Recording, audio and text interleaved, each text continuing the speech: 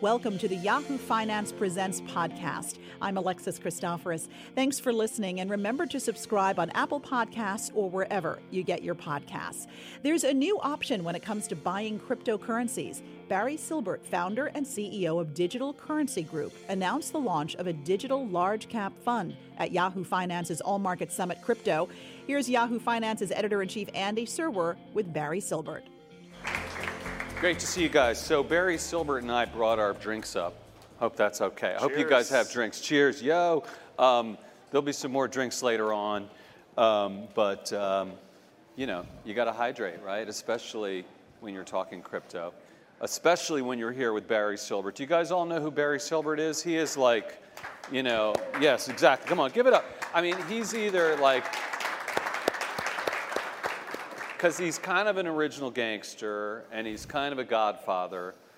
He is one of the most important people in the space and a visionary. And I'll stop, you know, talking you up so much, but really some interesting stuff, and we're really going to, you know, get into what you're doing and hear a lot about what's going on at DCG. So why don't you start off, Barry, by just telling us a little bit about what DCG is and what you guys are doing and the lay of the land for your business and your company. Can I ask you a question first? Yeah. Do you own Bitcoin? No. Do you own any cryptocurrencies? Do I own what? Any crypto? No, I do not. And you know, I know I'm going to come at me and take it. You know, I get a lot of grief for that. People on my team do, and I'm living vicariously through them, but I'm way behind the curve. So, you know, all right, calling me out. All right, well, maybe we can change that. So, okay. So Digital Currency Group, my company, we're a company as opposed to a fund. We're essentially in the business of backing great entrepreneurs. So we have a venture part of our business where we've invested in 110 companies now in 30 countries. And then the second part of our focus is investing directly in digital currency and assets, but making a few very select bets. And we don't trade, it's kind of like buying and holding. And then we own companies. And so we own CoinDesk, the partner for this event. We own Genesis Trading, which is the largest regulated trading business, FINRA regulated trading business in the US for crypto. And we own Grayscale Investments, which is the largest asset manager in the space, managed about $2 billion as of year end across 3 funds. So I don't even know the answer to this question, which is always dangerous, Barry, but how did you get into this? Like, were you just a normal dude at one point, and then like you went crypto? What was the whole thing? How did that happen? You know, so I heard about Bitcoin in 2011, and I went through the normal phases of acceptance of Bitcoin. You start off as being dismissive, and then you are skeptical, and then you're intellectually curious, then you become a believer, which is typically when you start investing, and then some of us just kind of go all the way over to evangelism, which is where I've been. But it took me about 9 months to kind of make my way through that process. And so I started buying Bitcoin in 2012. And really, for me, it was, this just makes sense. This is such a transformative idea. Money's going digital, and this has the potential to change the world in a really, really positive way. And I remember thinking at the time in 2012 that if I didn't put, for me, what was meaningful money into this and things played out the way that I thought they would, I'd regret it the rest of my career. And then I got to the point where I started doing angel investing in companies in 2012, and then I came to the conclusion in 2014 that I was like, look, this is what I want to do the rest of my life, and I'm going to dedicate towards building a company that is going to help support and accelerate the growth of this new financial system. And what were you doing at the time, though? I was running a company called Second Market, which is a company I started to create liquidity for private company stock. So for anybody who's invested in a private company or started a private company, it takes forever to get liquidity on your stock. And so the idea was to create a way for people to get out before an IPO, which takes like 10, 12 years nowadays. So are you the sole owner of DCG? What is the investment structure of the company? So structurally, everything we do is off of our balance sheet. And so we have outside investors, some strategics like MasterCard and Western Union, and Foxconn and CIBC. And then we've got some really great financial investors, folks like Bain Capital Ventures and First Mark and Social Capital and RRE. But ultimately, everybody is in this for the very long term. I mean, I'm trying to build a company that not only kind of stands the test of time, but is making very, very long-term investments on people and ideas. And since we're a company versus a fund, I don't have to worry about paying distributions to LPs. I don't have to worry about sending out money to my investors when we have success. I get to reinvest it back into the business. And so far, it's worked out really well, being able to make kind of very, very long-term investments like that. So for people who want to get a piece of the action, of the Barry action, what is the best way? Can they invest along with you? How does that work? So I think at some point I will likely take DCG public. And the companies that I look at that I want to emulate would be a SoftBank, Berkshire Hathaway, companies like that. But that's probably... You want to be the Masayoshi Son or the Warren Buffett of crypto? Yes, a small percentage of their success would be amazing. But for now, look, the best way to get involved always is to invest directly into the tokens themselves. They're, the best way to kind of play the space. There's a lot of them out there right now, and as an organization, and me personally, I only have conviction around 3 of them right now. Really? Really, yeah. In fact, if you looked at our balance sheet at year end, we owned roughly, I think it was about $600–700 million of cryptocurrency at year end. 95% of it was Bitcoin, Ethereum Classic, and Zcash. Those are the 3 that I have conviction about. Those are the 3 that I own personally. We're getting excited about a new one called Decentraland right now. Called what? Say it loudly. Decentraland. It is a decentralized world that, think of it as Second Life plus virtual reality plus crypto. So if you believe in the idea of a world, a kind of a fully immersive world that people are going to be living, and you have the ability to buy land and experience whatever, whether it's there's a virtual casino district being built and there's a red light district being built. It's a very interesting idea that we've gotten pretty excited about. But again, other than those, I think most of the others are going to zero over time. Really? How do you come to that conclusion? I mean, that's a pretty radical idea. Yeah. Well, I think it comes down to the fact that most of these tokens don't have real utility. Most of them are not differentiated from others. And in the long run, I think there's only going to be one digital gold. I think there's going to only be one privacy-focused token. I think that there's going to be one main smart contract platform. But look, this time frame that I'm talking about, it may take 20 years to get there. I'm not talking about tomorrow these things going to zero. But you'll also notice that my company is called Digital Currency Group, not Bitcoin Group. So I'm the first to admit that I don't know if Bitcoin is going to be the long-term winner. It's a core holding of us. I mean, I would say probably 50% of our exposure to the asset class is still in Bitcoin and Bitcoin Cash. But I am constantly on the lookout for something new and interesting. But when we get involved, we make a very big bet, and then we don't sit on the sidelines and wait for things to happen. We help to build a community. We help to support development. We help to create awareness. And ultimately, if we're right on some of these, we'll create a lot of value for our shareholders, but more importantly, we'll hopefully create a better financial system, which is ultimately what we're trying to do. But what is it about those 3 specific tokens, currencies, that is compelling then? I mean, can you just go through them one by one? Sure. A little bit? Look, Bitcoin for us is digital gold. Right. I think as a store of value of the long term, as the $7 trillion of money that's invested in gold today changes hands from boomers to Gen X and Gen Ys, I think a large percentage of that is going to find its way out of gold. I think Bitcoin is likely going to be it. We're excited about Zcash because I think that financial privacy is super important, and I believe that around the world, people are going to want to have money available to them that's not accessible by others. So there is a very big use case around a financial privacy token. And an Ethereum Classic, I think, is a super interesting token because you have all the same characteristics of Bitcoin. The supply is capped, it's immutable, but then you have on top of it the functionality of smart contracts, which I think, while Ethereum has been an amazing platform for development, by and large, a lot of the development has really moved over towards ICOs and new tokens sitting on top of Ethereum, whereas I like to think that on Ethereum Classic, it'll be done directly on Ethereum Classic protocol, and more importantly, ETC, the Ethereum Classic tokens, will be the medium of exchange that is used across the Ethereum Classic platform. But don't you have 1 million people coming to you and saying, Barry, if I just got 10 minutes with you, I could convince you that my token, that my currency actually belongs in your pantheon? Yeah, and we're very thoughtful about things we get involved with because we like to think that when we get involved with something, it means something. And Ethereum Classic, we started buying in the summer of 16 at $1. And Decentraland Mana, the token, we started buying a month or so ago. And I don't know if there'll be another one that I'm going to find for another 18 months. Okay.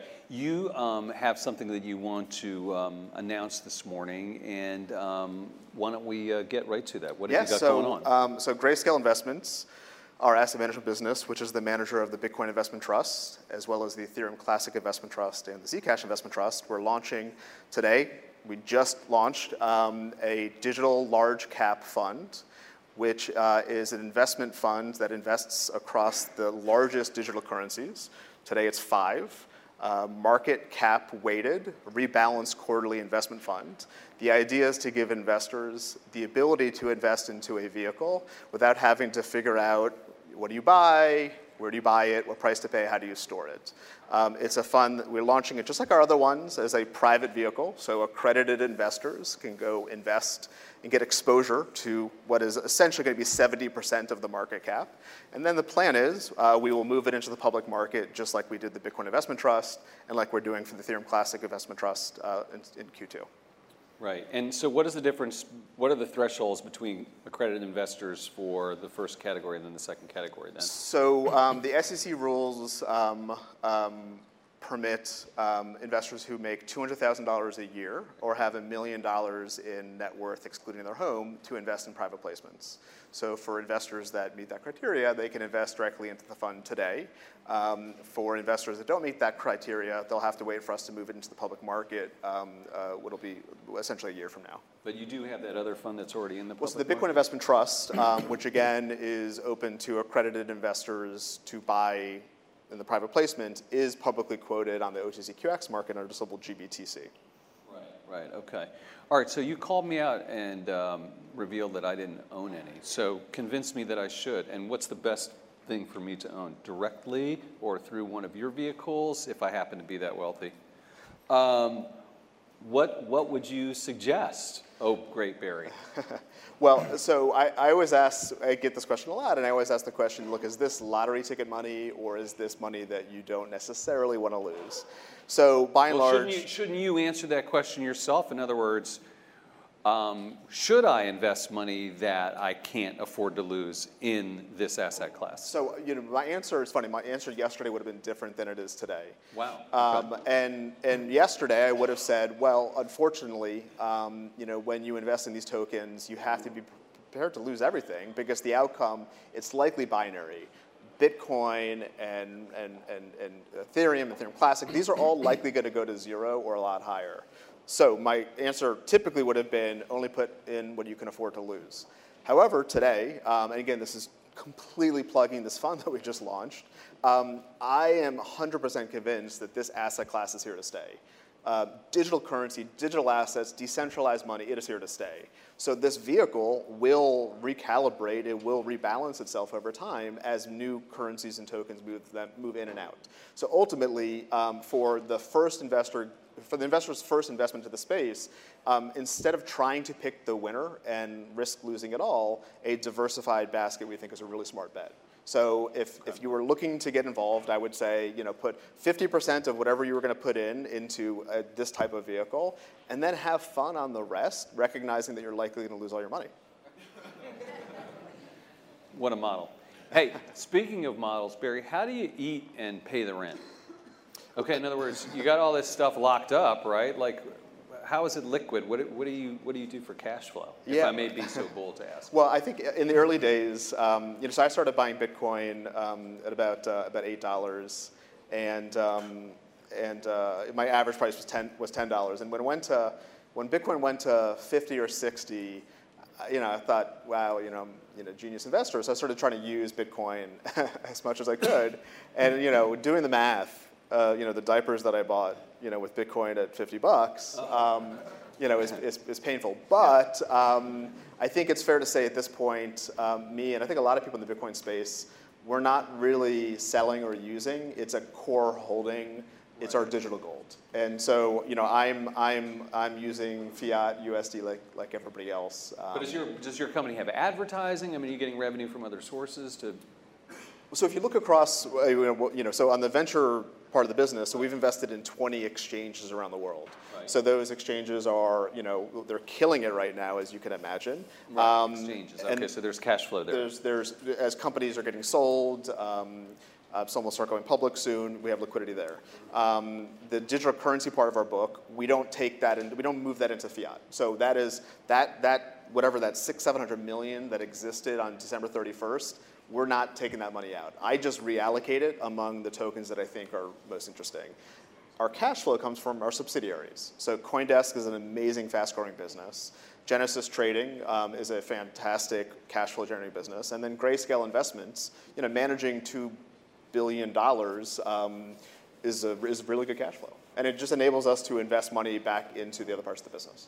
Okay, we just had an ICO panel, but my understanding is you're not necessarily so keen on ICOs. I still have the bruises from having run a regulated business in second market for 10 years, and just knowing the way that the regulators think about the world, and being very involved in the Jobs Act and seeing how policy gets made, I'm 100% convinced, and I do think that this is somewhat confirmed by what Chairman Clayton said yesterday, is that by and large, most ICOs are securities.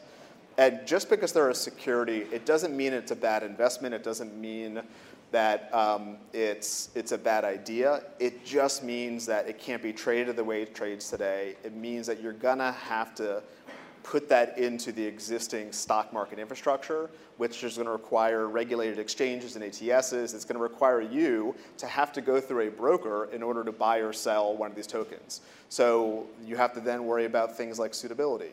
And if you essentially treat most of these ICOs as securities, the only difference between an ICO issuance and an equity issuance is going to be how the ownership is recorded. And I just don't see there being that big of a difference of ownership being recorded in a decentralized ledger versus ownership being recorded at a transfer agent. And certainly there are benefits, and theoretically it should be more liquid, theoretically it should be more accessible, but you still are going to have to access it through the existing financial system that exists. So this differential evaluations, we get to invest in amazing entrepreneurs at a $3-4 million valuation. The same team can go out there and go raise $25 million at a $100 million valuation.